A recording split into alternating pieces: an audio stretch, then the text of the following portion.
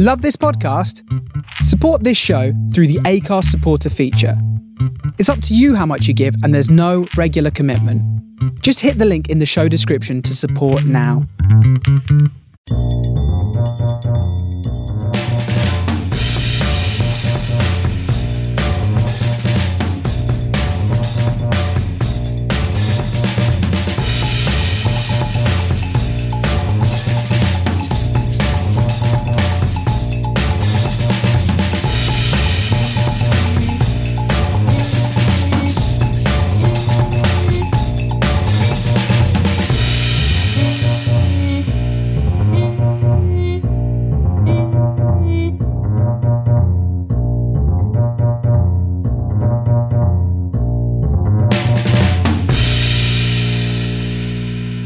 Hi and welcome to episode 2 of 2 Pints of Maggots and a Packet of Hooks, the fishing podcast. My name's Dave and you're going to join me going through the tackle shed, looking at the press pack and having a big chat with our special guest this week. First of all, I want to say a big thank you for all the positive thoughts and comments and for those that have liked and shared episode 1. As I mentioned on episode 1, it's a brand new project for me. You never really know how these things are going to pan out. And if it's not down to you guys having a listen and showing your support, then there's absolutely no point in me doing this whatsoever. So what have we got lined up in this episode? Well, we're going to talk through the press pack. For those that are unfamiliar, the press pack is where we take a look at the recent news in the angling press and also across social media. We'll look at any interesting features in the monthly magazines, anything we've seen across YouTube as well. We'll also go to the tackle shed where we'll take a look at some of the latest reviews and tackle bits of information across the press and anything that I've seen that may be of interest also. Of course, we've got the big chat, and on this episode, we're going to be talking to the legend that is Tommy Pickering. After we managed to get over a few technical issues, we really got stuck into talking about all sorts of things, and the main things I wanted to get out of Tommy was all about the international scene. You know, what was it like representing your country? What was it like sort of pulling on those 3 lions, and of course, to manage your country as well. So loads and loads of great things that Tom came out with. So I hope you're going to enjoy that. I think what we'll do is we will kick off with the press pack.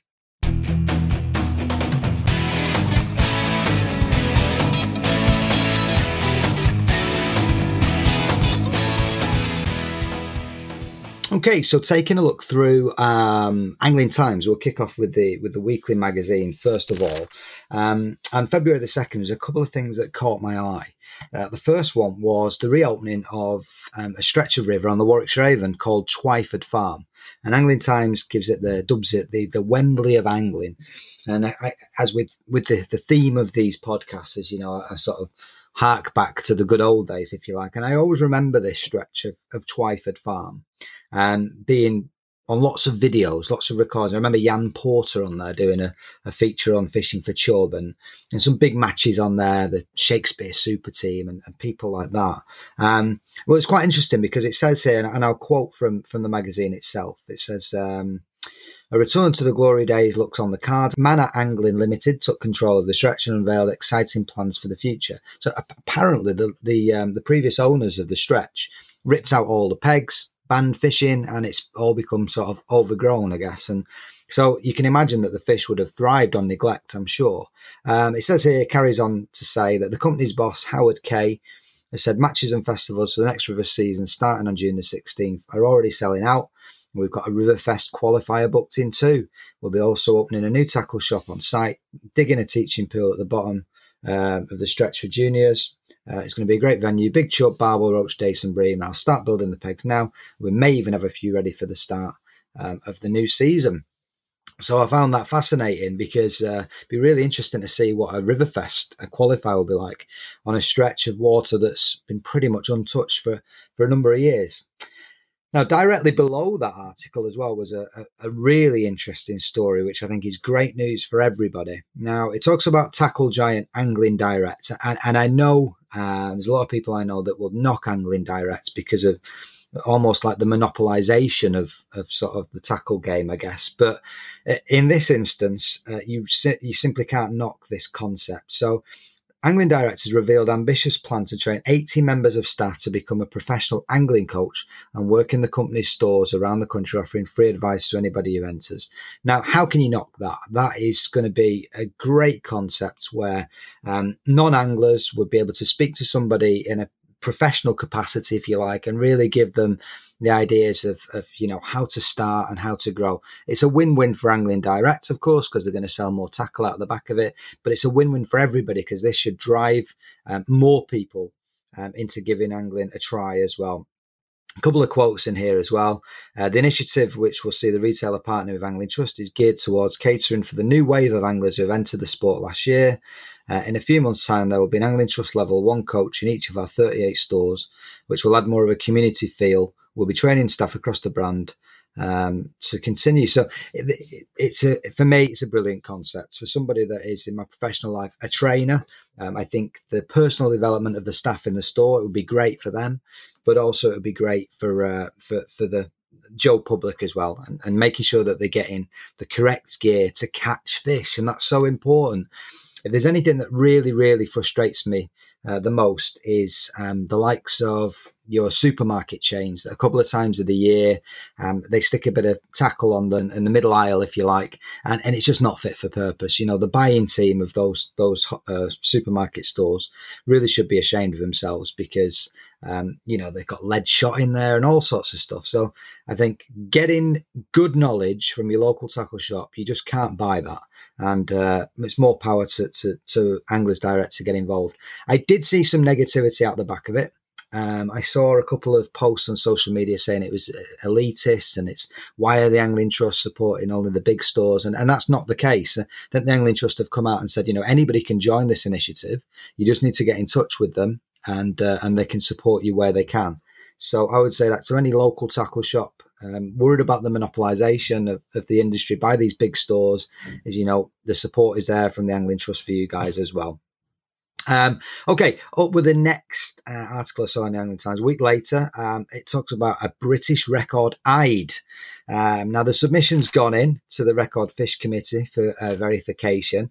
But what I found fascinating about this story is a chap called Colin Hebb. Is believed to be landed Britain's largest eyed at clunking £8 6 ounce.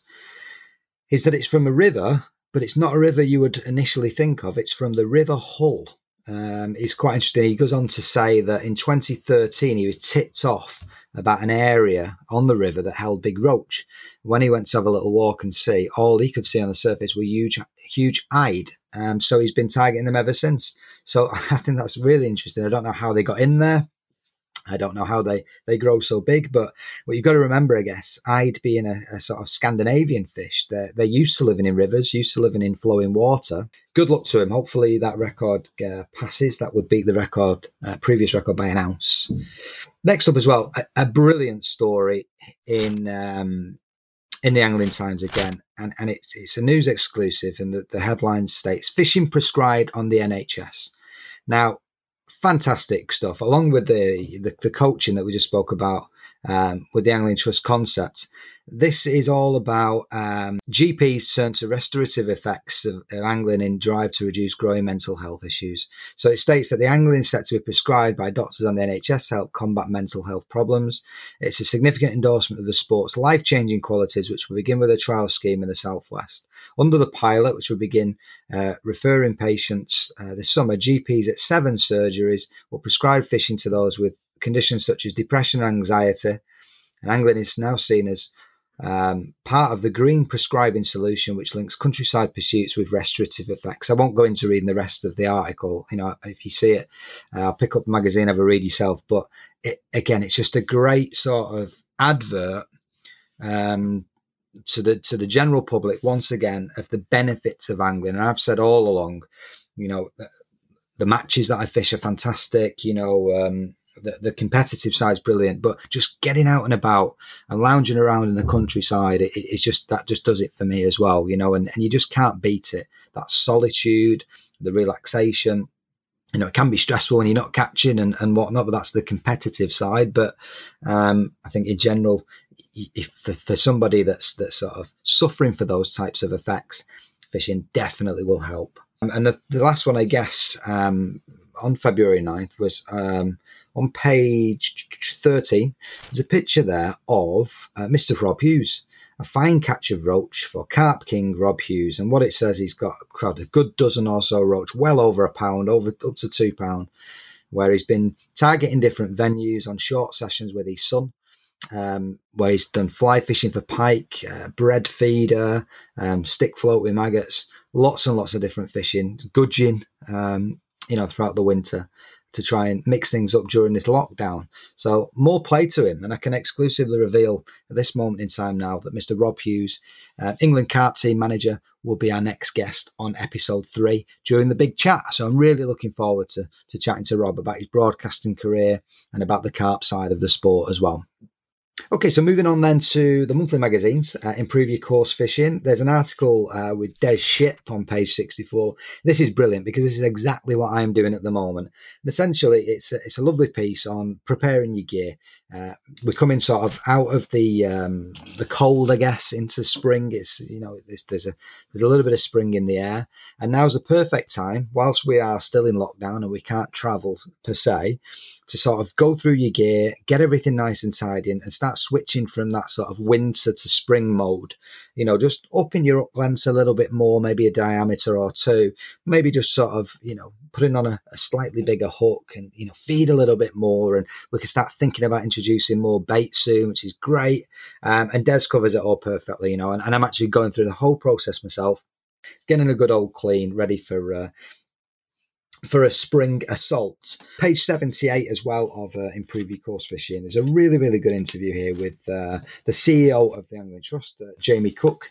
Now, this is the guy that's not even been in the job for a year yet, for 12 months. And I guess has done more in these 12 months for angling than we've seen publicly for a long, long time. It's a really good interview. Lots of questions about his history, his background and whatnot. But there was one question that really sort of stood out for me, and I'll quote from the magazine. It says, we've seen a lot of newcomers and returners to the sport this year due to COVID-19. Do you think more people are starting to realise how beneficial angling can be in terms of physical and mental well-being? Now, that leads perfectly on from what I've just said about the article in the Angling Times, the fact that fishing is potentially going to be prescribed on the NHS as a way of overcoming anxiety and mental health issues, and then it's posed to the Angling Trust CEO as well. It's obvious, isn't it? It's all coming a full circle, and people are starting to recognise the benefits. And he talks, again, I won't read his answer, but he talks about how, the likes of Paul Whitehouse and Bob Mortimer, with their health issues and how big their program became on TV because it related to your average Joe, if you like. And when they're chatting to each other in their series, it talks about the sort of the health benefits that they've got from fishing during the recovery of their heart problems, etc. So, and he talks about all this. It's a really, really good interview. I found it fascinating, and it's a really high profile job. I think if it wasn't for him and his team and Martin Salter with his links to Westminster, then we would be sat in lockdown as well. Without getting out fishing. So moving on to Match Fishing magazine, and the first article that stood out, or the first feature should I say, is Tom Scully, page 8, straight into the magazine. He's fishing bloodworm. Now for me, I cast my mind back probably 20 years ago. I learned to fish bloodworm, a place called Pilsworth Fishery up in the northwest, and it's one of those sort of daunting tasks. You see all these little live wriggly things in pieces of paper and you think, well, what do I do here?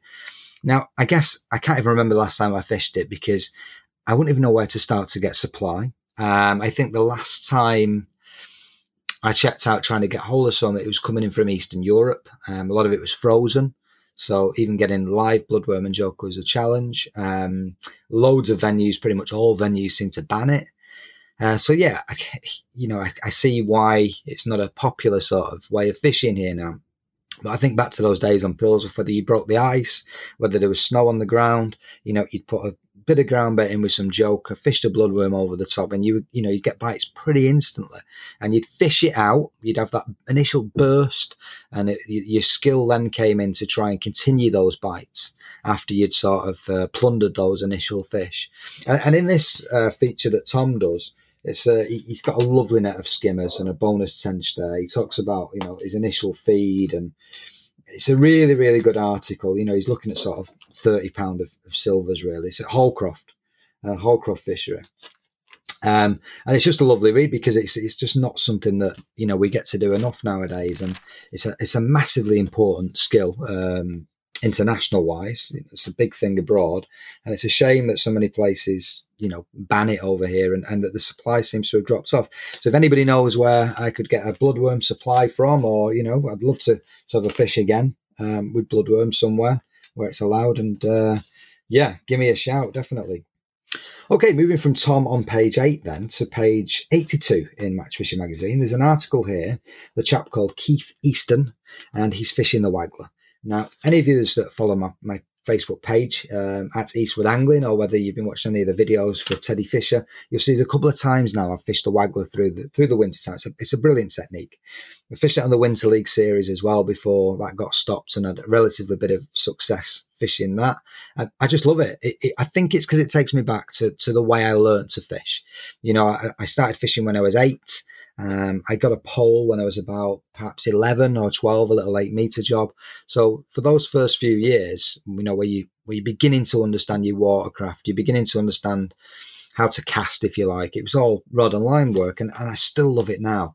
And this is a great feature because he's fishing not a million miles from me. He's up in North Lincolnshire on Messingham Sands. And he's fishing a Waggler. He talks about how he sort of loads his own Waggler with a bit of solder wire, and he fishes micro pellets. So he's fishing, expander pellets on the Waggler with a sort of a crushed expander type mix. And that's quite interesting because I usually always fish with, maggots, casters, sweet corn in the winter time, but he's fishing with a soft expander pellet. And he ends up with a lovely net of fish, mixture of sort of skimmers, roach, crusions, F1s. So there's food for thought. I always think, casting out when you're hooking your expanders directly on is always a bit of a challenge. I always think you'd have to sort of hair rig or whatever, but no, he's using a reasonable size hook of size 14. That'll make sure that it stays on, I guess. But yeah, it's a nice little article, and for me, Waggler fishing, just brilliant. I intend to actually continue this, my little love affair, through the summer as well. Final thing to sort of point out, I guess, on the press pack is a new website.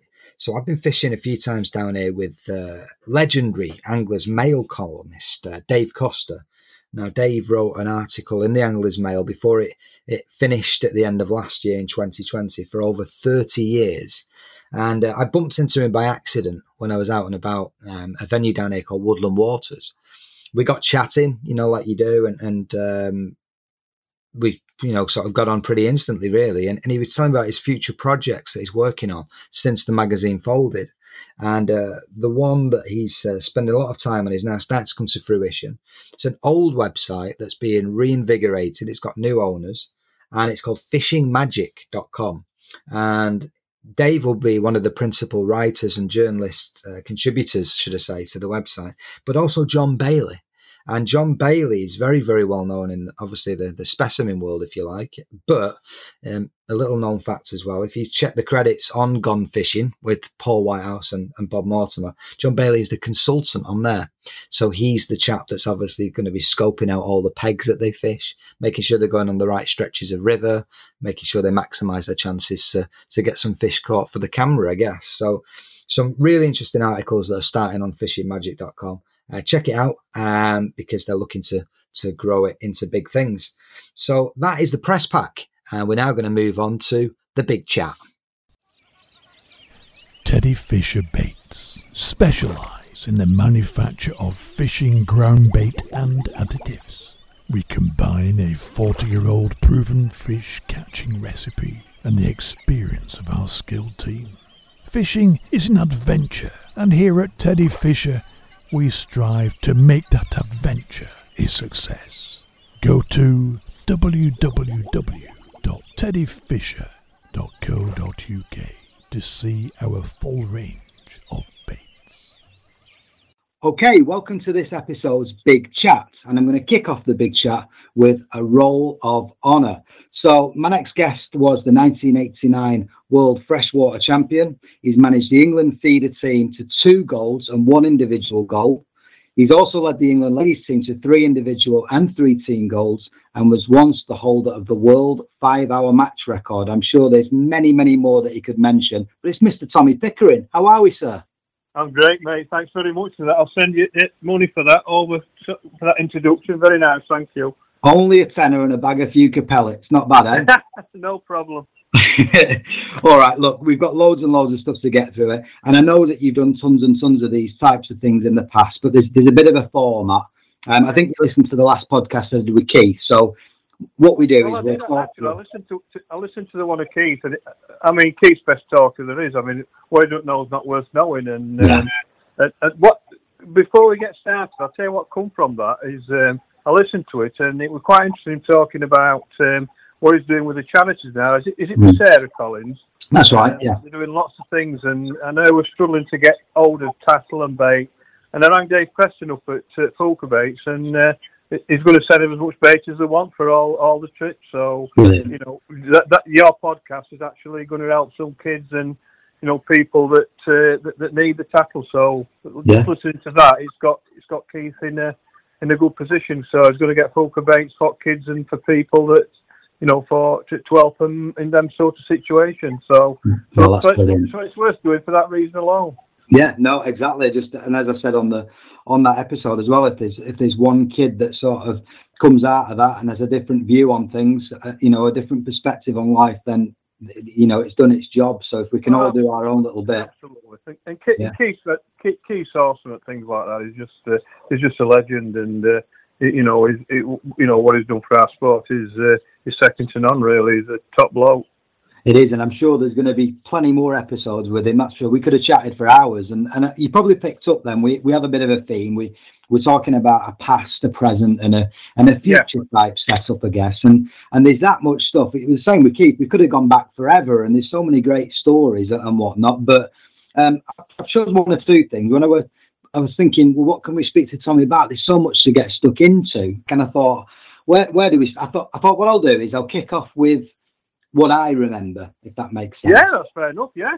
Because 89, bit too early for me. You won the World Championship. I'd only just started fishing, if you like. But moving forward a little bit, there's this one image, and I'll throw it at you now, Tom. It was 1995, and it was splashed all over Anglers Mail, Angling Times, advanced pole fishing at the time and all sorts, and you're in a red T-shirt, a red cap with Embassy all over the front of it, and you just smashed that 5-hour world record in the Embassy Pairs final. Tell me about that, because I just remember 3 big nets full of bream. It were incredible. It was. I mean, you know, the world record. It were a big thing at that time. It were a big deal, and you know, we'd had a couple attempts in Ireland, and we'd been close to it, me and Dennis. But it were, you know, lots of anglers actually went to try and break that record. It were a proper big deal. It would be 4 commercials and everything like that. And of course, we qualified for Embassy.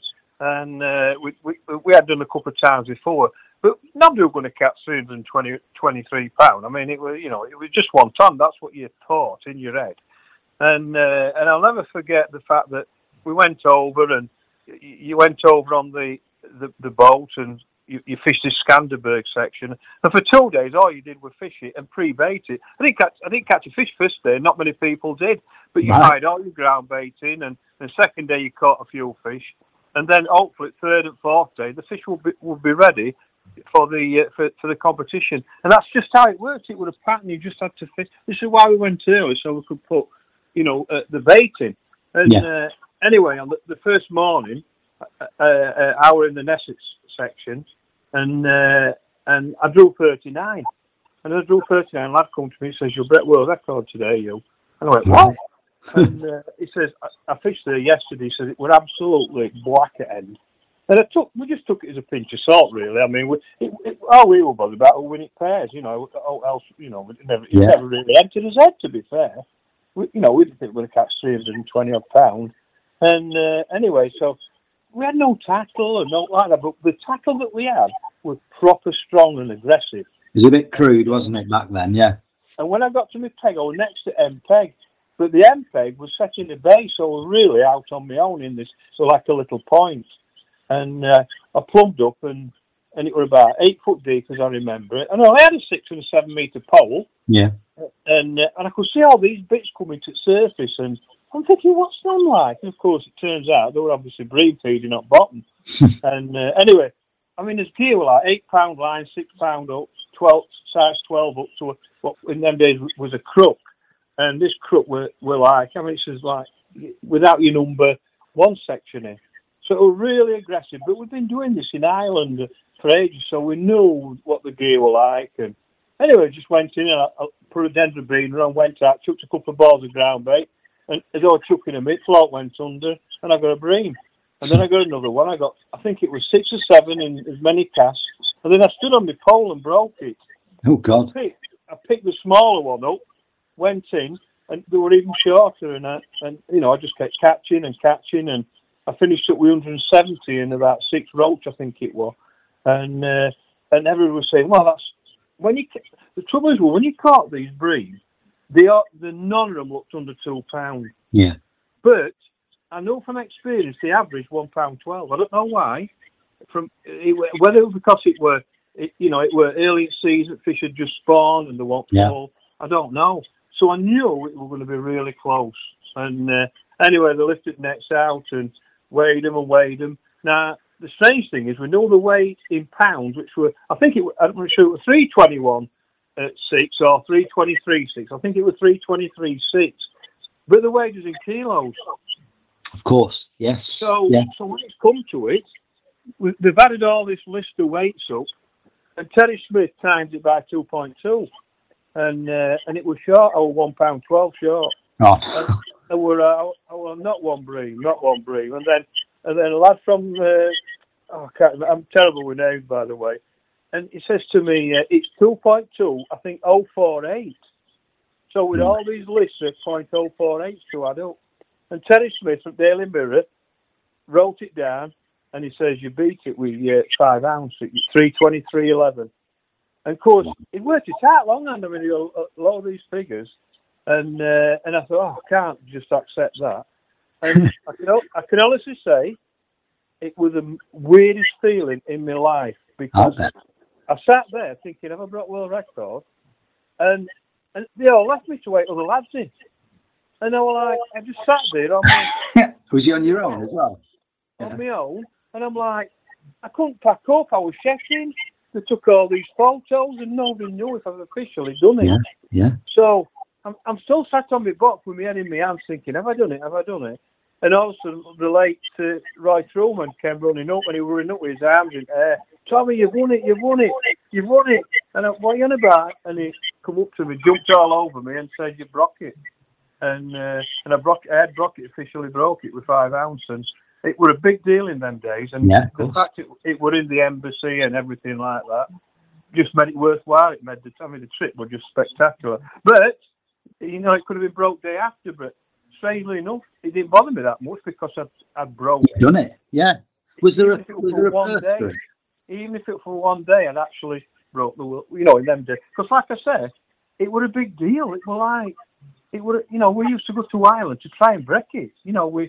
I know there were 2 attempts in Ireland when it was 166 when Ian held it, and when it was 209, I think it was. And I had 2 chances in Ireland and just come short. So it was something that people took really serious, and it was incredible. And it just made the trip. The fact that me and Dennis won pairs as well.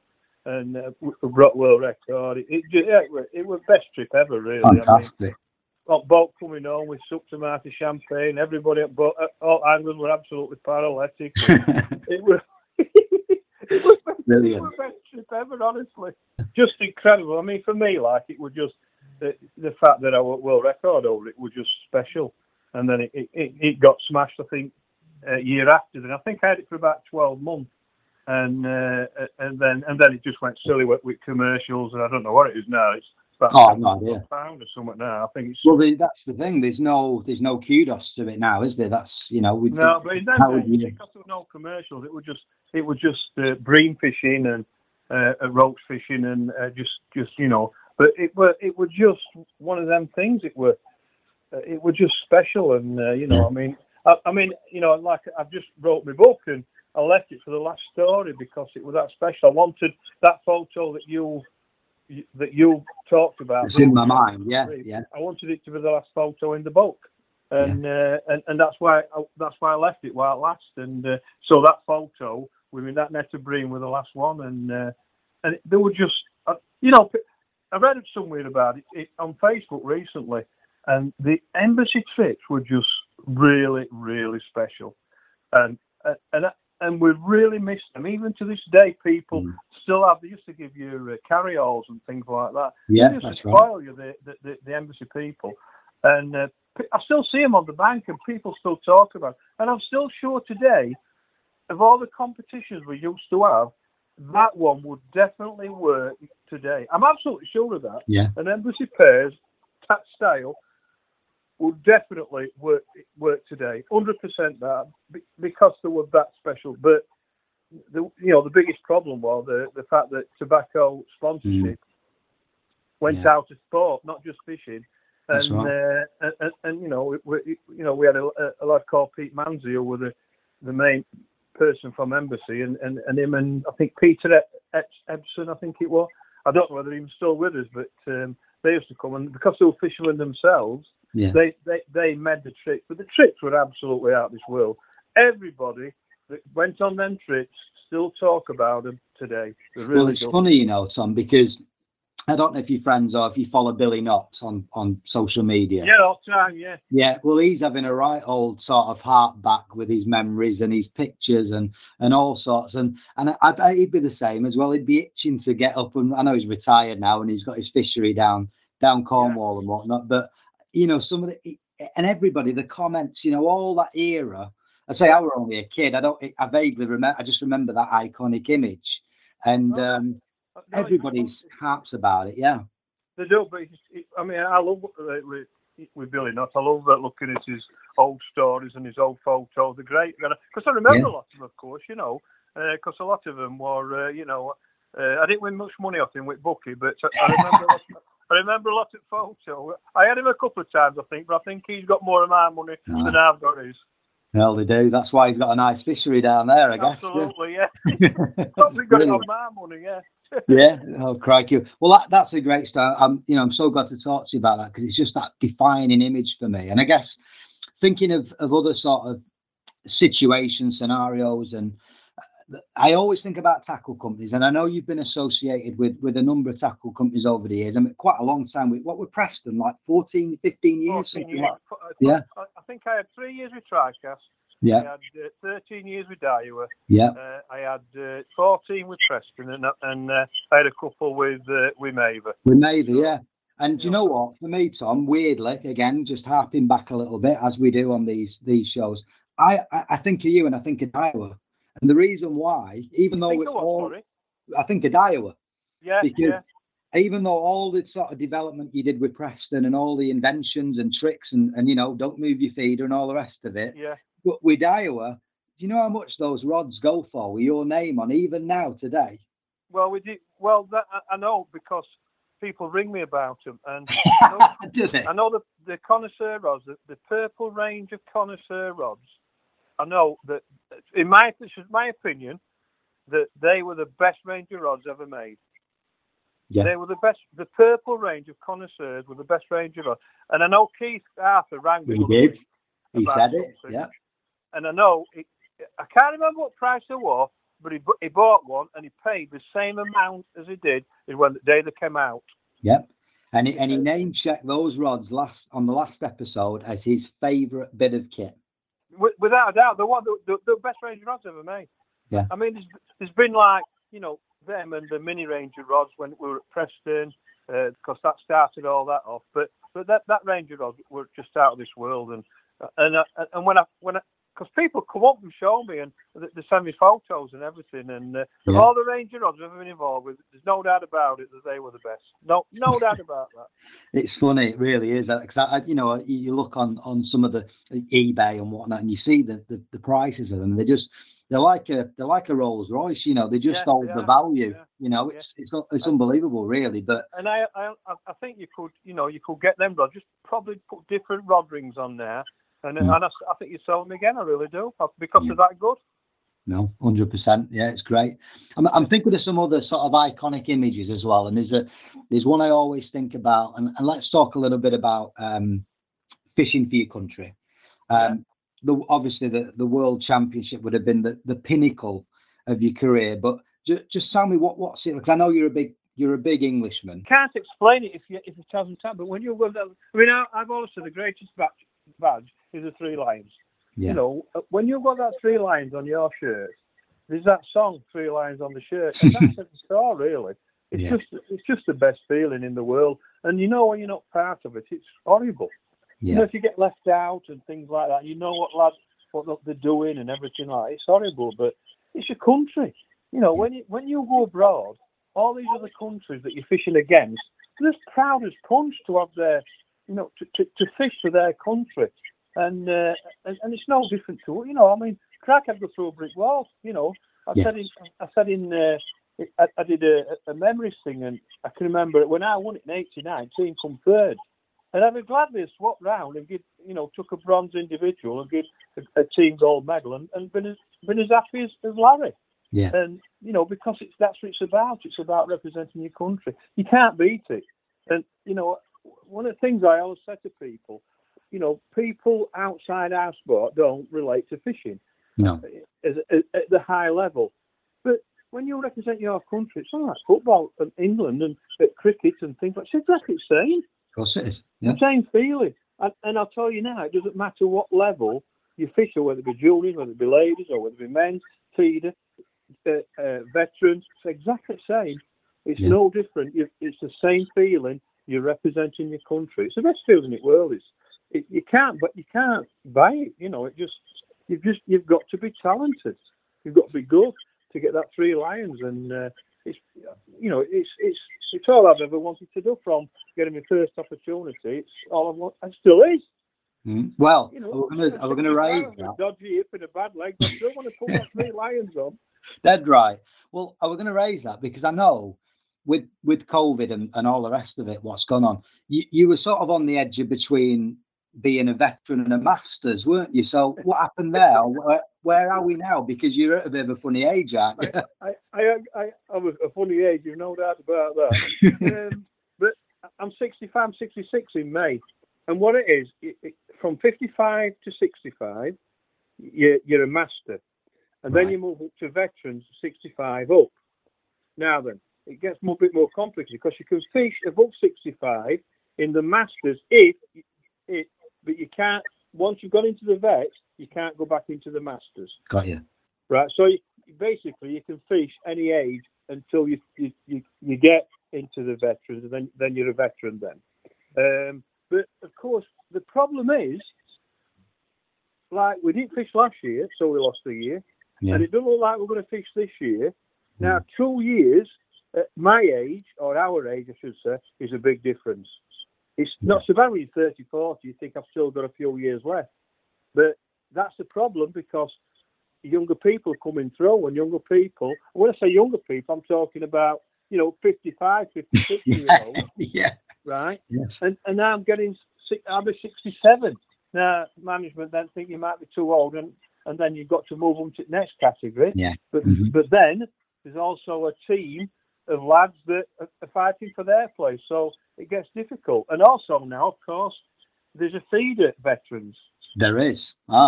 Which starts in September.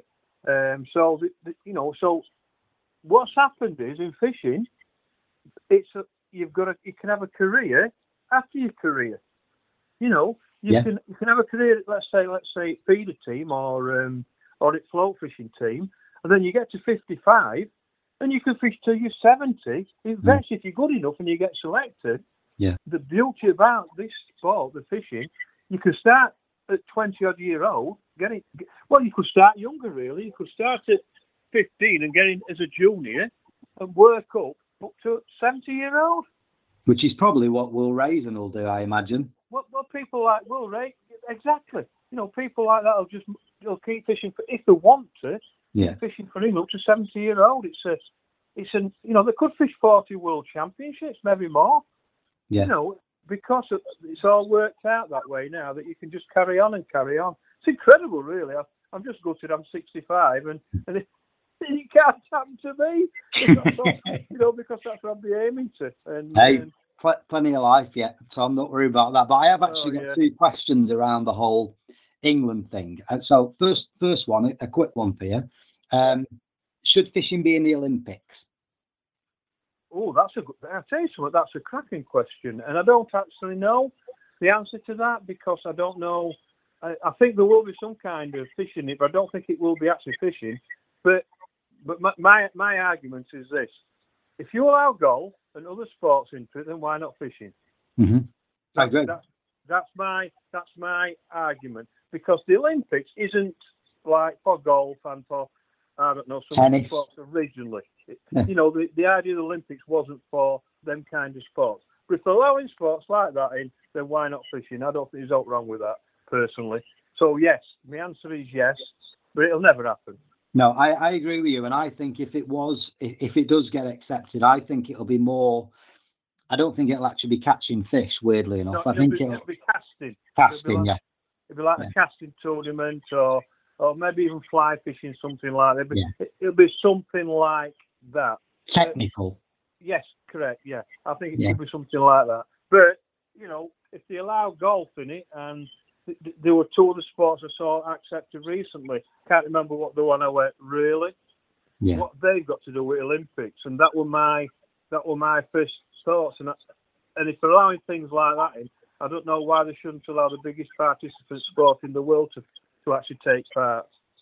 I agree. And my second question, I think, sadly, well, it's true. There's no doubt that, and this is why I sort of, what does it feel like to fish for him? I think it's been diminished by these big individual competitions. So I don't know whether there's anybody that can do the 2, if that makes sense. Can you chase all over the UK on qualifiers looking for these big 50 grand competitions and fish for England? No, you're different people. Yeah, I agree.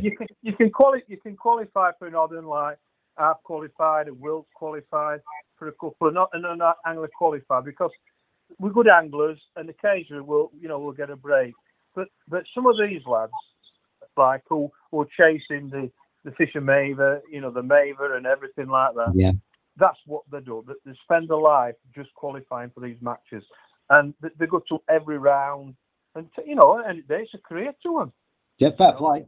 And fair play to them. I mean, there are some fishermen, your Bennetts and what they call it from Liverpool.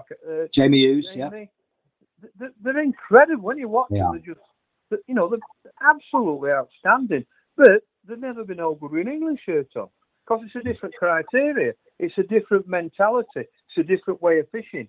And these lads that fish for England dedicate their lives fishing for England. They go to the slider venues, they go to the bloodworm venues, they go abroad, they take the internationals on.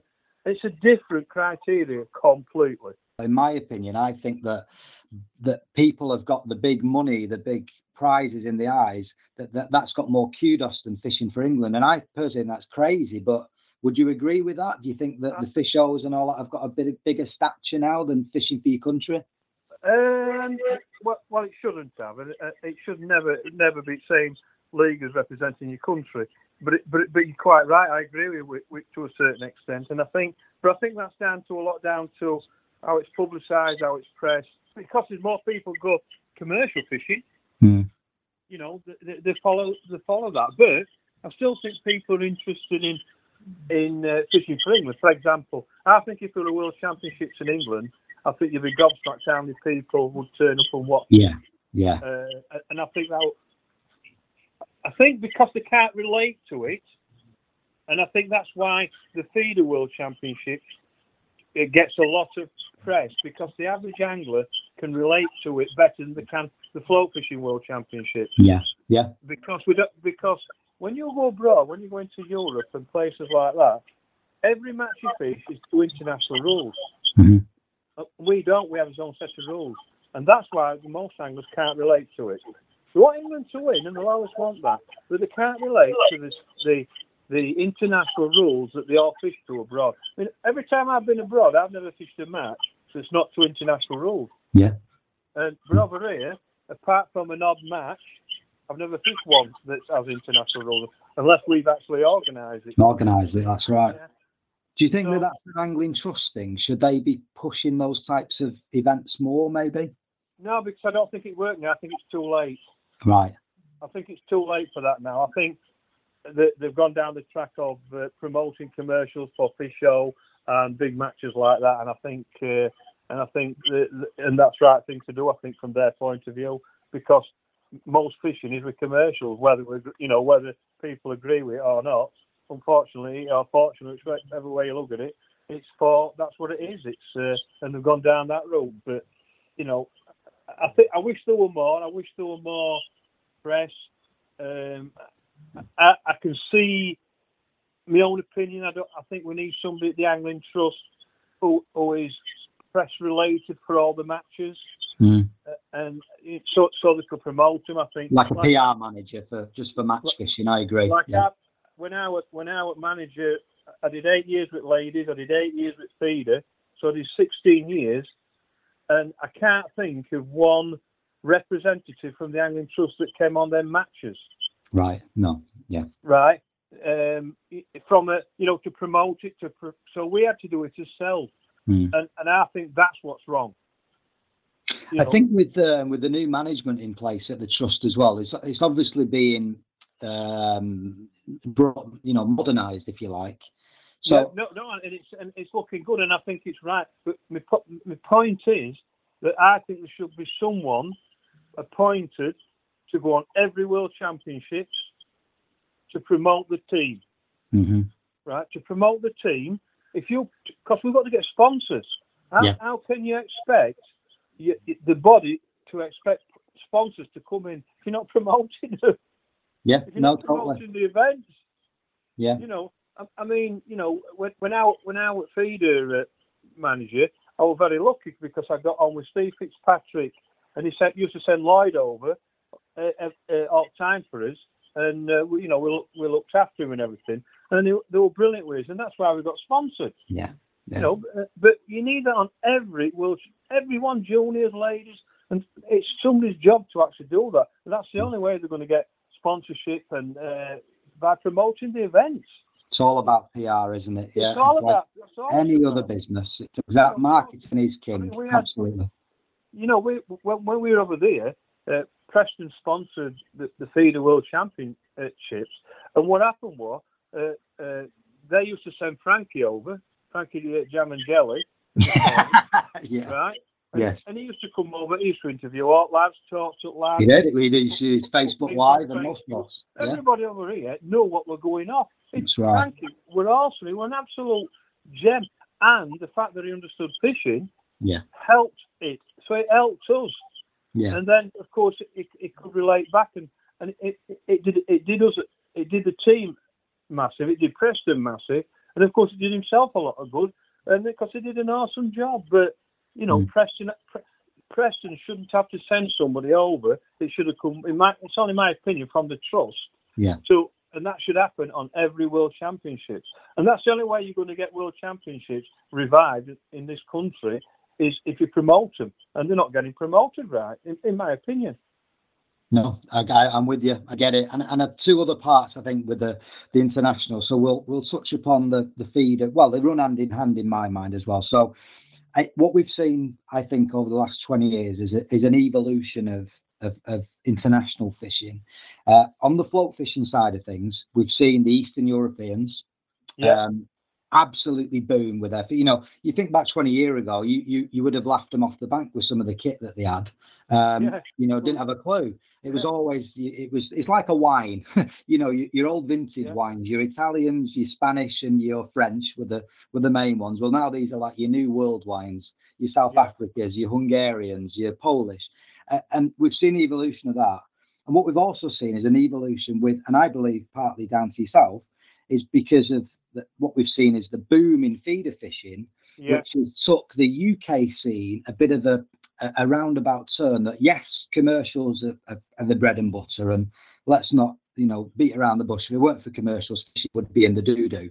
But what we've seen is now people, because of the success of your feeder teams, and now with Dean, and a sort of we've had to press on the float fishing side of things. We've had to up our game because you've got people snapping away at your eels from the other side of Europe. I mean, when like feeder fishing, when we first took them, when we first went, that a lot of them couldn't cast out. But what you've got to remember is these anglers are the top anglers in their countries. Yeah. So when you are a top angler, you understand and you want to learn and want to get better, and that's what you have to do. So what happened was a lot of them, to start with, were a bit like myself, that they'd been in the float team. Yeah. So they'd been in their country float team, realised that they were probably, maybe, I don't know, past it, that youngers have come through and they thought they could get back in with the feeder team. Well, a bit like myself, and you thought you could get back in with feeder. And that's how it all started. And all of a sudden, all these youngers thought, well, I like that, I can fish in my country. Yeah. And that's how it started. But never forget this: the fantastic fishermen and the continentals, they know more about ground baits than us. They know more about flavourings, and they know more about things like that. And what I used to say to our feeder lads is, we've got to beat them out of skill and knowledge, because if it comes to colours and flavourings, they'll beat us, because they're not afraid of experimenting, and that's what's happened. And they've just got better and better. They've learned how to cast. They've learned how to about understanding about the feeder, and they're just automatic. But what that's got to do, it's got to make our lads better. Mm-hmm. And it don't matter what level you're at. You've got to push yourself and make yourself better, like they've done with us, because they want to win. And I see some of them now, some of these continentals, and I go, wow. Yeah. I mean, some of these, one or two Italians, and these German lads, they're just awesome. Yeah. These, some of these German anglers are fantastic. They really are. And the Hungarians are coming on strong now. They do it a bit different. They do a bit finer, a bit lighter. But wow, they're fantastic. But got to remember, they're brilliant anglers. The top in their country, and they want to win. They want to compete, just like they did with float, and they've worked at it. And I can see a big difference in the next few years. On the flip side to that, though, as well, I guess with the boom of commercials here over the last sort of 30 years, that's switched us around a bit, where we're now a lot better at big fish. In the past, perhaps, would have been great on silvers, bream, specifically, roach, etc. But now we can go to the likes of, I'm thinking Spain, South Africa, where you're going to great big catfish, and that's benefited us. No, 100% that. We've got a great combination. Now, don't get me wrong, as anglers go, we've got the best anglers. The float team has got the best anglers. The feeder team have got the best anglers. We've got the best fishers. The lasses are saying they've got the best anglers. But when you go abroad, you're battling against two things, and the most important thing is the climate. Mm. The anglers, when you go abroad, understand how fish feed in 35 degrees temperature. Yeah. Right. We don't. Because we don't get it. No, we mug them or we slap a pellet. Absolutely. Yeah. Well, what happens over here, the warmer it is, they come to the top. But when you go abroad in them temperatures, the warmer it is, they usually go to the bottom because it's cooler. Mm. So you have to learn different skills, and that's what you have to do. We've got the best anglers, and trust me, if we get the method, you can't beat us. Yeah. If one of the England teams gets on the method, they'll never be beat because of the best anglers. Right? When you first get picked, like I fished when and I didn't want to do all else then. Yeah. Because it's addictive. It's so addictive. When I got dropped a few times. The dick kept dropping me, and trouble is he kept winning when he dropped me. So it but it was horrible. It was horrible sat on settee. So of course, when I'm a manager, I could push the lads and say, don't do what I did, because I'll tell you now, when you're sat on that settee and they're all abroad, it hurts like hell. Yeah. It really. So work your nuts off, work hard, and keep yourself in that team. Because if you get shirt taken off you, it's hard to get it back. And I'll tell you now, it done half hurt you. It's horrible, honestly. It really is. Yeah, no, totally. Well, I guess my final, before we sort of talk a little bit about the here and now and future plans for Tommy, final question on England, no holds barred. Best angler you've ever fished with, for the England team? The best angler? Yeah. Oh, crikey. The best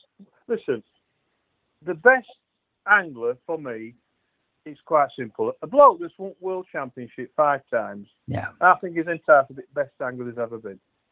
Right? That's Alan Scotto. Yeah. I think he's entitled to that title. Right? So I think he's the best angler there's ever been. I think he deserves that, right?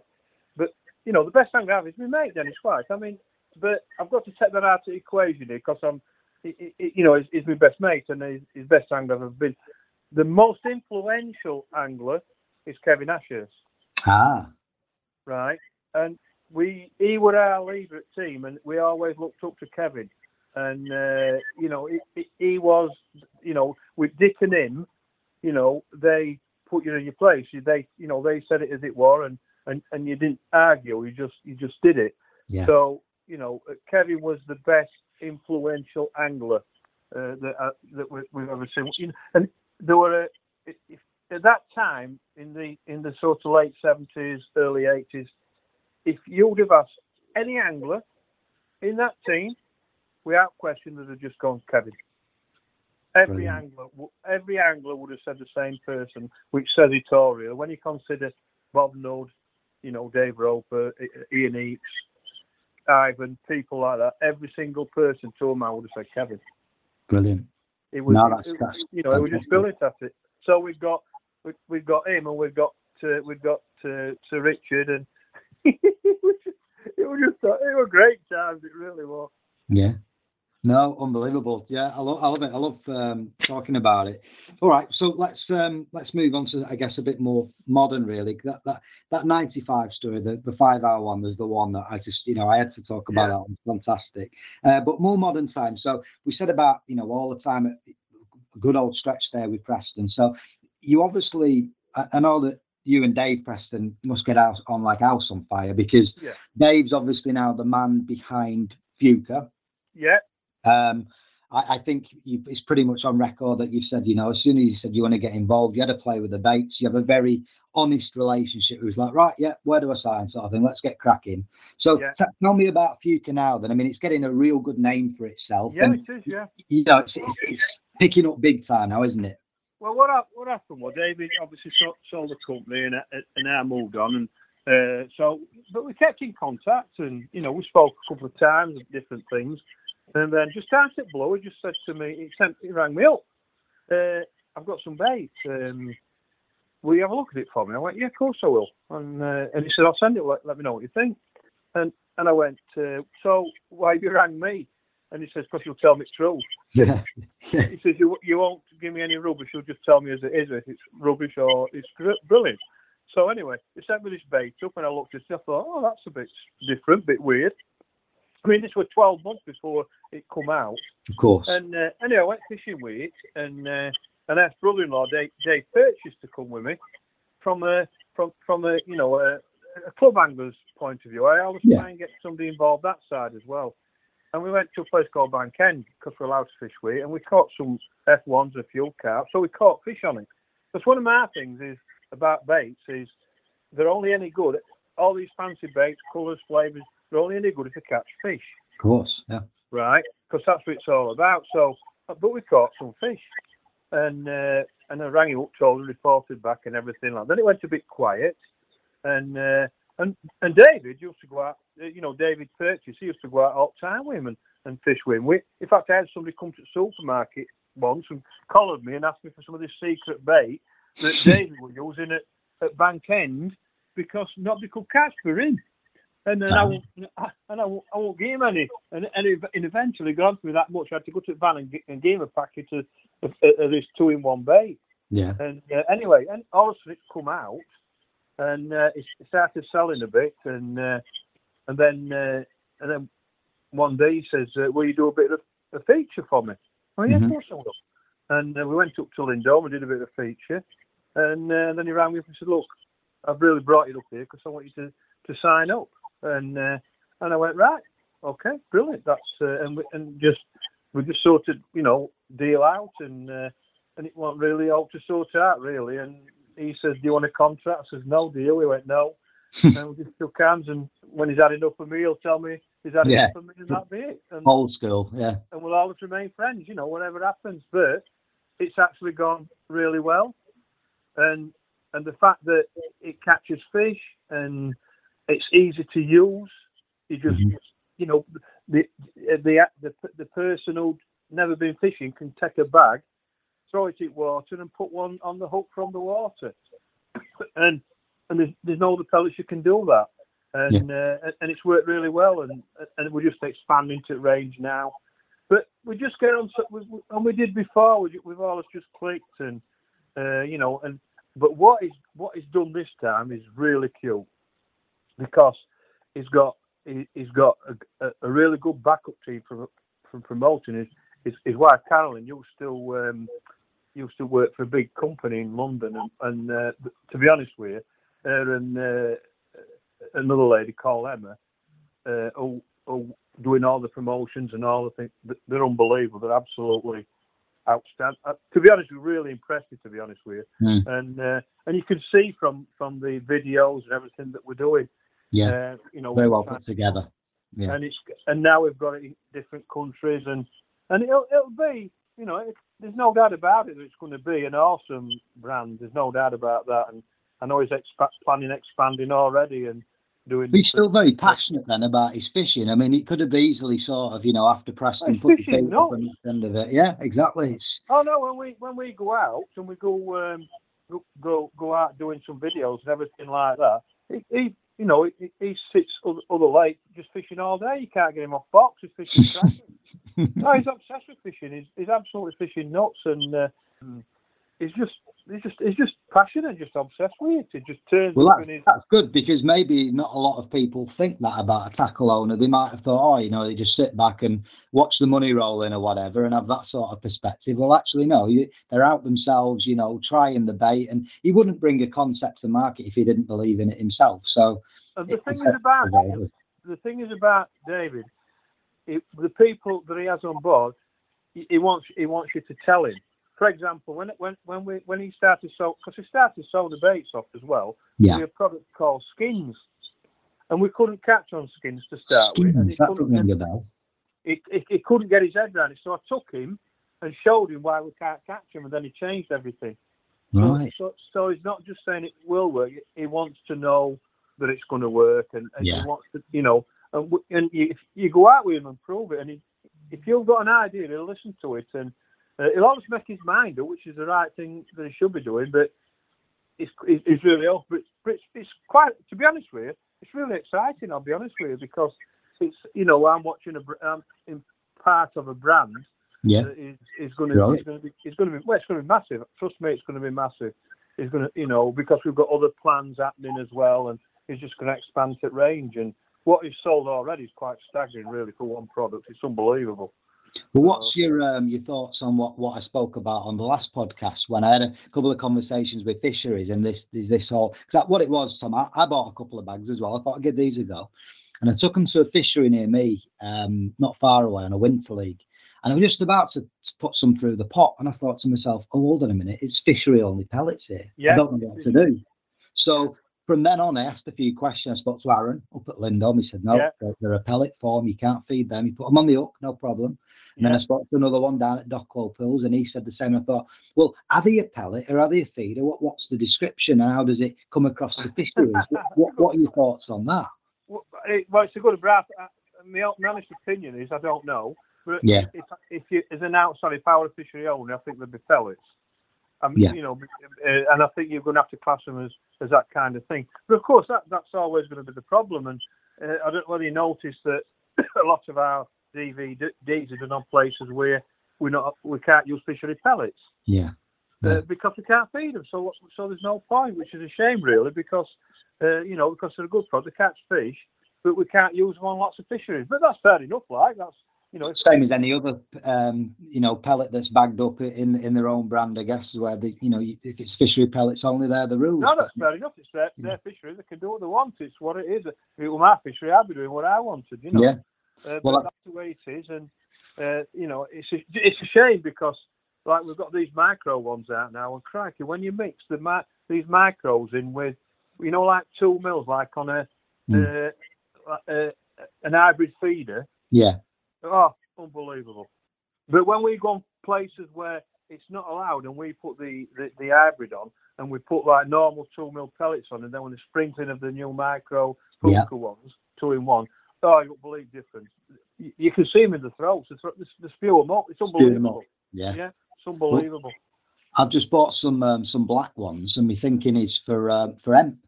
Yeah, no, that's on the river. Well, to be honest with you, when we first come out with these black ones, the idea was for the barbel anglers. They put all these on the river, and they put all these all the hemp through, and we straight away put black Foker baits on these, like hemp. Yeah. And of course that's going to be really interesting to see what the reports. But we've had good reports from the anglers who work for us, but of course it's got to work with the other anglers. Yeah, so it's really interesting, and the fact that you can do different colours and you can still flavour them if you want differently. And we've got in spring we've got a couple of new ideas coming out as well. So watch this space for them. There's only one thing about baits is that they have to catch fish.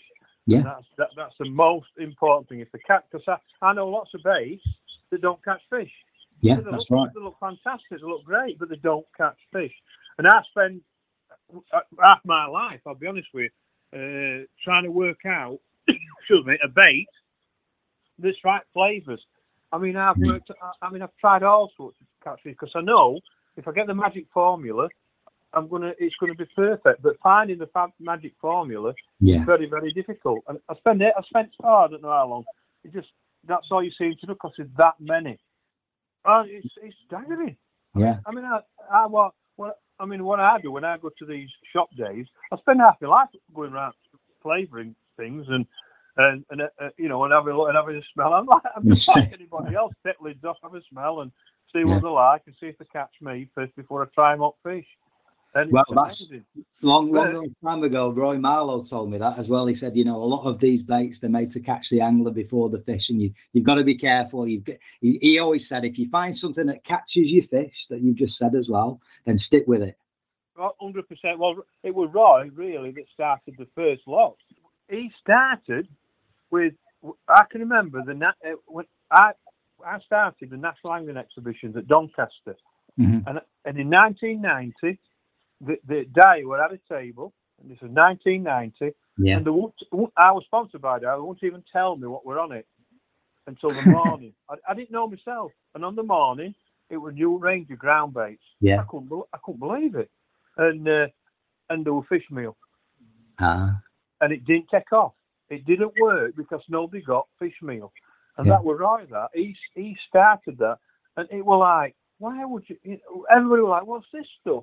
And it was like 10 years before, maybe more, 15 years before its time. And this was 1990, and it didn't work because nobody got it.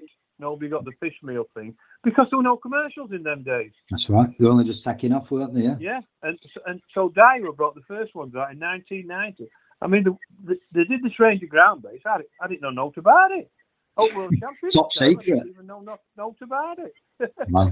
There you go, crikey. Well, I'd say a massive, good luck with the whole Fuca thing. We'll obviously keep watching how it progresses and how it goes, and I'll let you know how I get on with my black ones on the river because I can't wait to get back to the river when they find out. No, they work, trust me. I'm sure they will, 100%. Well, I guess nowadays then with your Fuca piece, and tell us a little bit, I suppose, about your book because, I mean, you could say. How many times do we say, you should write a book? You could write a book about it, etc. Well, you have. So, did you have a ghostwriter? How did it come about? Well, it came about because I've been on about it a few years now. I never got time. I'm not a writer. And then on the first lockdown, on the first day, we got 12 weeks where we couldn't do it. And I was like, well, what am I going to do for 12 weeks? I've just sat where I'm sat now in my chair at home, and I thought, I got a piece of A4, and I wrote, right, world champs, blah, blah, blah, and I wrote 30 titles down. And I went, wow, I was quite impressed with myself. And then day after, I got another piece of paper, and I did 3 stories. And I thought, all right, that's all right. And I kept doing them. Yeah. But I did them in my sort of lingo, and I knew that I needed a ghostwriter. And I know lots of journalists, and I've thought about them all. But this kid called Alan Barnes, years and years ago, I always thought I'd be good at writing books. So I'll give him a ring and ask him if he'd ghostwrite it for me and you know, make them into readable stories. And he says, well, I'll have a look at them. So I sent him 3 or 4 stories over, and he rang me straight back and he went, they're no good, these, Tom. I went, why? He says, you've wrote them in Yorkshire. He says, there's only y'all that'll understand it. You understand it, yeah. And I went, well, you better turn them into readable Yorkshire, but don't take me Yorkshire out of it. And Alan's Lancashire, isn't he? Unfortunately, he's from Lancashire. From my side, yeah. Yeah, so it's what it is. It's unfortunate, but that's the way it goes. Anyway, he was like, after I sent him 6, he rang me back and he said, I just want to thank you for asking me to write these with you. He says, because they're fantastic. And I went, all right. And I went, you haven't had Bestons yet. And anyway, we just clicked, and, you know, I knew Alan anyway, and he finished up, he did titles, and then, because originally it was going to be called Barney Bleecker, which was my nickname. Yeah. And it were all set up, and my mate Ken Melton, he did all, you know, he put it together and everything like that, and he sorted the press people out for me and everything like that. And anyway, the first one come through with Barney Bleecker, all stories are done. Me and Alan had done them. And anyway, it come through, and I thought, it's not right, that. I kept looking at this Barney Bleecker with me with picture up front, and I kept thinking, it's not quite right, that. I couldn't get my head around it, and I thought, right. And I sent it to Aaron at Lindo. Yeah. And I says, because he's into things like that, and I went, what do you think? And within a second, he come back, boring. Well, he's honest. Anyway, I'll give him that. No, and that's what I sent him it. And I went, right, I got it. And then I sent it to another friend, Adrian van der Heever in Ireland, and he went, Tom, it's a great photo, but it's not a front book cover. And I went, right. So I got it then. That were it. It was done then, right? It was finished. Yeah. So I sort of went, it won't Barney, but what am I going to call it? Anyway, Adrian sent me this photo. He sent me, but what I didn't realise at the time that somebody else had actually took it. It were Frankie had took it, and I didn't know. And but anyway, he sent me this photo, and he went, "That's you." Yeah. He says, "You're in control." He says, "You're cool, calm, blah blah blah," which is the now front cover. Yeah. And I went, and I didn't get it at all. You know, I didn't get it. And I'm like, no, I don't get that. I don't like it. And I was like, I didn't get it. Anyway, I sent it to Alan. He thought it was great. Sent it to our Emma, who, you know, who did lots of work at things. They all got it, but me. Yeah. Anyway, so I got off my backside and I went into town. And I went to all bookshops. And I looked at all books and all titles of everything. Yeah. And I got it. And that's when I got it. I realised that it's the impact of a book is the front cover. Yeah. And I finally got it. And I come home and thought, right, what am I going to call it? And because it can't be Barney Bleecker. And when I was a kid, they all called me Born Winner. You know, it's where I come from. They'll say, you're a born winner, you young'un, you know, like that. And so I was going to call it that. And then I went, Born to Win. Because all my life, all I've wanted to do is win. I teach people to win. Yeah. And one or two people might think it's a bit big-headed or whatever, but it's a book. And I needed an impact on the front cover like the books in the book things. And that's how it come about, really. And it was a big learning process all the way through. I can imagine, yeah. No, I'll be honest with you. I'm glad I did it. If I could do it again, I'd do it a bit different. I'd do it a different way. But, you know, that's with hindsight, you know. Yeah. It's quite easy, but the way it's come across, honestly, but it would never have happened without lockdown. No, of course. It would never have come through without lockdown. And they've been as too much as busy. it's crap and it's sad and everything like that, you know, for my book, it would never have happened, and I'm so glad it has, because.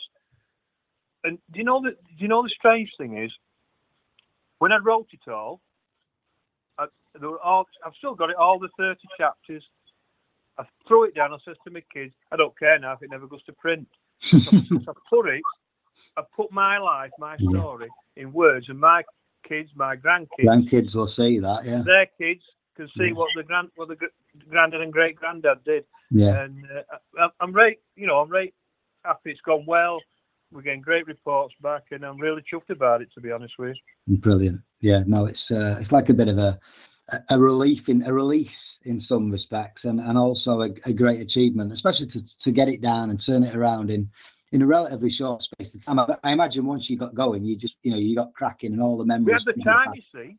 Yeah. We all had the time. Like if it were normal life, it would have took us 2 years. Yeah. Exactly. But because I was sat at home and Ken was sat at home and Alan was sat at home, we got it done. You know, that's all we had to do. We just did it. But if we got as normal day jobs, or they had, not so much me, but they wouldn't have had time to do it the same. And it would have took us 2 years. I mean, even at the printers, you know, it were printed in no time once we got it going. I mean, that's an incredible experience, just going to printers. I mean, unbelievable. Yeah. Oh no, unbelievable. But it was like. So, and that's the story, really. That's how it all worked out. No, I think it's a brilliant thing. And one thing as well, Tom, I mean, from my side, we've come to the end now, and I guess you've always kept yourself relevant.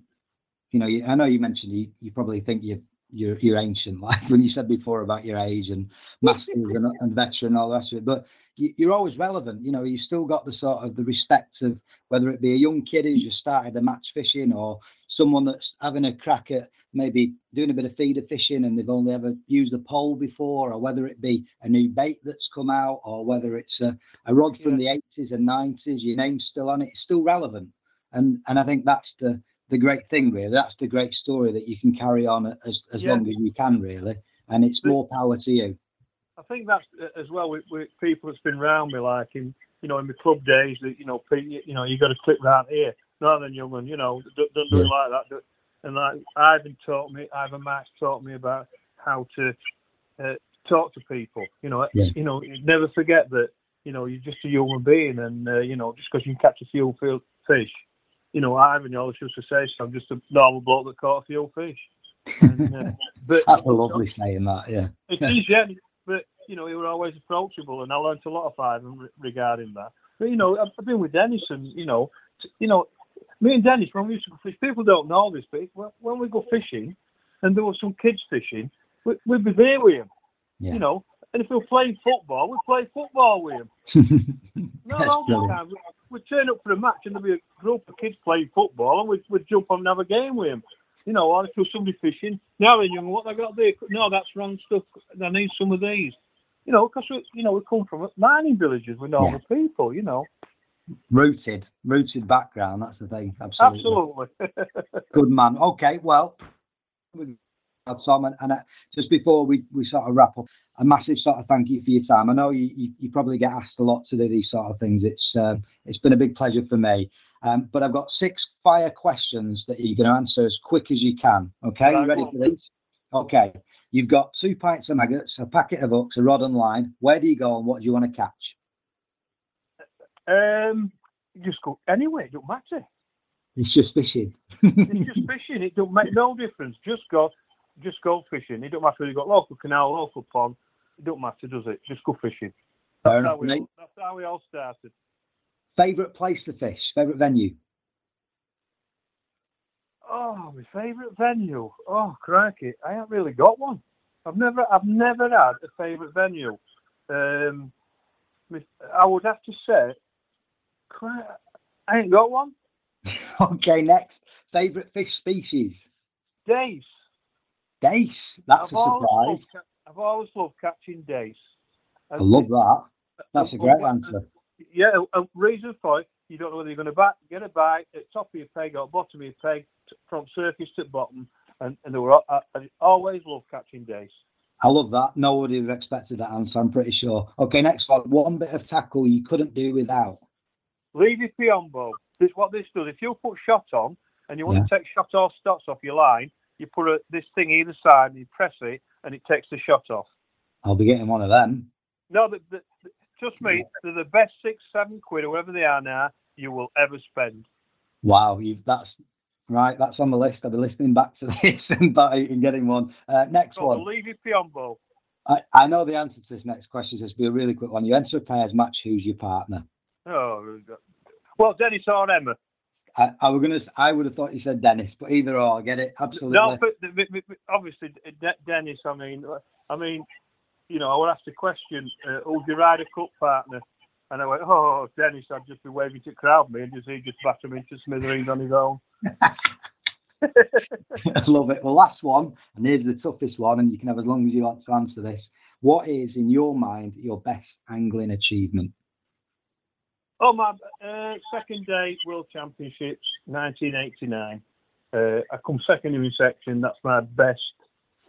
That's my best day's fishing. My best fishing performance. Should never have caught 6 kilos of fish where I did, and that's my best ever fishing day. That. And that sealed the gold for you. Brilliant. That sealed the gold. Sometimes your name's on things, and that with that. There were like 15 pegs one side and 20 others, and 1 kilo at best, and I caught 6 kilo. Wow. And that'll never be beat in my eyes. Well, that's a whole conversation for another time. We can walk through that whole World Championships another time, I guess, and we could even talk about some of those great big sort of England wins, whether it be the one at Home Pier Point or, you know, some of the real sort of challenging ones you've seen. We can do all that again another time, but I'm afraid we've come to our sort of time. It's been an absolute pleasure, and I thank you very much. I love talking about it, and I'll talk all night about it, as you probably worked it out. For all your fishing needs, be sure to check out Fishing Evolution. Boasting 2 floors of branded displays, visit our recently expanded superstore at Hadley Road in Sleaford, where we offer a huge range of tackle from all of the leading coarse and carp brands, such as Nash, Fox, Korda, Drennan, Preston, Guru, Daiwa, and many, many more. You can also follow us on Facebook and Instagram, where we share all of the latest news and updates about products available in store. Okay, let's have a look in the tackle shed. And this month, in some of the big magazines, there's some really interesting pieces of kit. And the first one that caught my eye was Match Fishing Magazine, page 66. There is a new range of whips from Colmick. Now, these whips caught my eye because of the length, the range of whips they've put together. So they go from 5 to 10 meters. Now, traditionally, I think about whip fishing, it tends to be sort of 3 to 5 meters, mainly to hand. So these are a little bit sort of unique, I guess, in some respects. And I guess that makes sense with Colmick being such a big Italian manufacturer, and that's a way of fishing on those waters over there. It will absolutely fit into the UK side of things as well, but it's not really a style of fishing you see many people do here. And I wonder why. And I'd love your feedback on this, just to sort of give me an idea as to, have you tried it before? Is it a technique that doesn't interest you? Or because for me, it's one of the fastest ways of putting together certainly a net of silverfish, but actually it's great fun depending on the whip that you buy. You can fish for all sorts. My whip that I've got elastic strung through a couple of the top kits, and I can land double figure carp on my whip. And that's the case, depending on, and all manufacturers now have got together a range of whips that are pretty affordable or as expensive as you want it to be as well. So the whip fishing, definitely worth a go, whether it be using elastic or a flick tip or whatever. They're very, very versatile pieces of kit. So that was on page 66. Moving on to page 70, and I had to have a bit of a cheeky wry smile to myself, because on episode 1 of our podcast, I spoke about a new rod that I took a gamble on. It was from Leader, less than £40. I thought, ooh, but I was pleasantly surprised. Well, it's even made it into Match Fishing magazine, so I know a good piece of kit when I see one, and when I use one. And it's the Leader Concept GT Waggler. It's talking about the 13-foot version, exactly the one I bought, and it's got a cracking little review. And there's even a reel that sort of goes with it as well for 30 quid. So, I've sort of vindicated myself from that purchase because it's even made it into Match Fishing magazine. Okay, moving on to Improve Your Course Fishing Mag. Straight in, page 72. So page 72 I found interesting because a couple of years ago, I had a bit of a disaster. I was pegging out a match down at Docklaw Pools, and I went for a bit of a burn and broke my ankle in 3 places. It was a nightmare. It took me a long time to get back on my feet, if you like. And in the magazine, if I can find it, there's an interesting product that could have solved this issue of slippy surfaces. So there's a set of boots called Leon boots. There's 2 types, ultralight and non-slip boots. Now, it's these non-slip ones that caught my eye.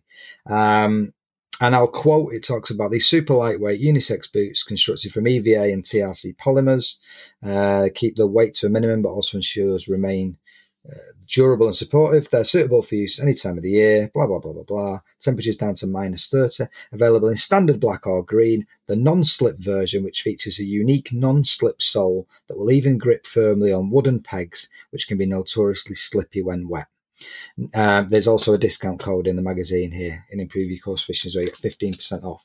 So for me, and that was something I'll certainly be taking a look at, perhaps not now, but for certainly next winter. Things hopefully start warming up now, but yeah, it's not a repeat performance I ever want again with slipping. So that caught my eye, that's for sure. On the opposite page, page 73, if you're in the market for some new clobber. Last month I spoke about the Heat Light Savage range, Savage gear that I've been wearing. I know a couple of the lads in my club, the Sleaford Legionnaires, are big fans of MIDI clobber. And it's been out of stock for some time now, but they've obviously got a new stock has come in because the MX800 Pro range is back in stock. And the great thing about this, I guess, is that you've got something for all seasons. So you get a bib and brace, a fleece, and also a waterproof jacket. But in that as well, because of the, depending on participating stockists, you get a t-shirt, a woolly beanie hat, and a summer cap. So it doesn't matter what time of the year it is, you've got your clobber sorted, really. And it's got an RRP of £220, but as it even says in the article, shop around and you'll probably be able to find the set for around 160. And as I say, I know a couple of lads in the club use these outfits, and they're very, very impressed with it. So if you're in the market for some new clothing, that could be worth a shout. So that's boots, and that is a clothing set all covered off. Moving on to Angling Times, the bargain hunter section. And I've just been speaking about whips, and just to tie that in a bit further, there's a MIDI white knuckle whip on offer. It was in February the 2nd's article, and I'll just sort of find this here. So yeah, the MIDI white knuckle Thriller V3 pole, 8.5 metre pole, I'll quote, is packed with power, perfect for taking on lumps at your local commercial fishery. It's light and responsive and is rated up to 24 elastic. The pole comes with a ready elasticated tip section, as well as a free spare top too, which is also readily elasticated. So that's the type of whips I was saying before, which you could probably use for silverfish right the way through to sort of, big double figure carp as well. And that should be £160. It's been reduced and it's now £127.99 at realfishing.co.uk. So versatile whips, that's my theme for the month. Also in Angling Times, the February the 9th edition, was a trial from tackle editor Mark Sawyer, which caught my eye. And he's trialled various twin top rods. Now, when we talk about twin top rods, we mean that sort of Avon style, where they've got like a tip that could be used for trotting an alloy stick or a stick float or a quiver tip, etc. And there's 2 that stood out for me. He's probably tested around 7 or 8 different rods here, but the first one again brings back old memories, but it's the Masterline John Wilson 12-foot barbel quiver rod. Again, I'll quote, it says, the big brother to the iconic John Wilson Avon quiver. This barbel quiver has an Avon style top rated to 1 3/4 pound test, as well as a quiver tip top that comes with 2, 2.5 and 3 ounce quivers. An extension piece enables to be fished at 13 foot in faster waters or when targeting heavier fish when more control is needed.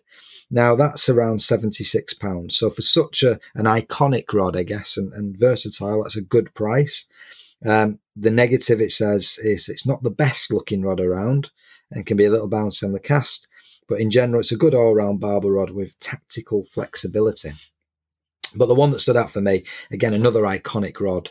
I spoke before about Dave Costa, and his input went into this range of rods as well. But it's the Gray's Prodigy, the TXL barbel. Now, if this is a little bit more expensive, around £100. But the pros, it's a proven barbel rod at a realistic price. The negative is that it's a slightly steely resilience. Best suits it to stronger lines and big hooks. So it's a bit of a no-nonsense rod, I guess. It's £2 test curve model is ideal for big or fast flowing water. There's also a lighter 1 3/4 pound version as well.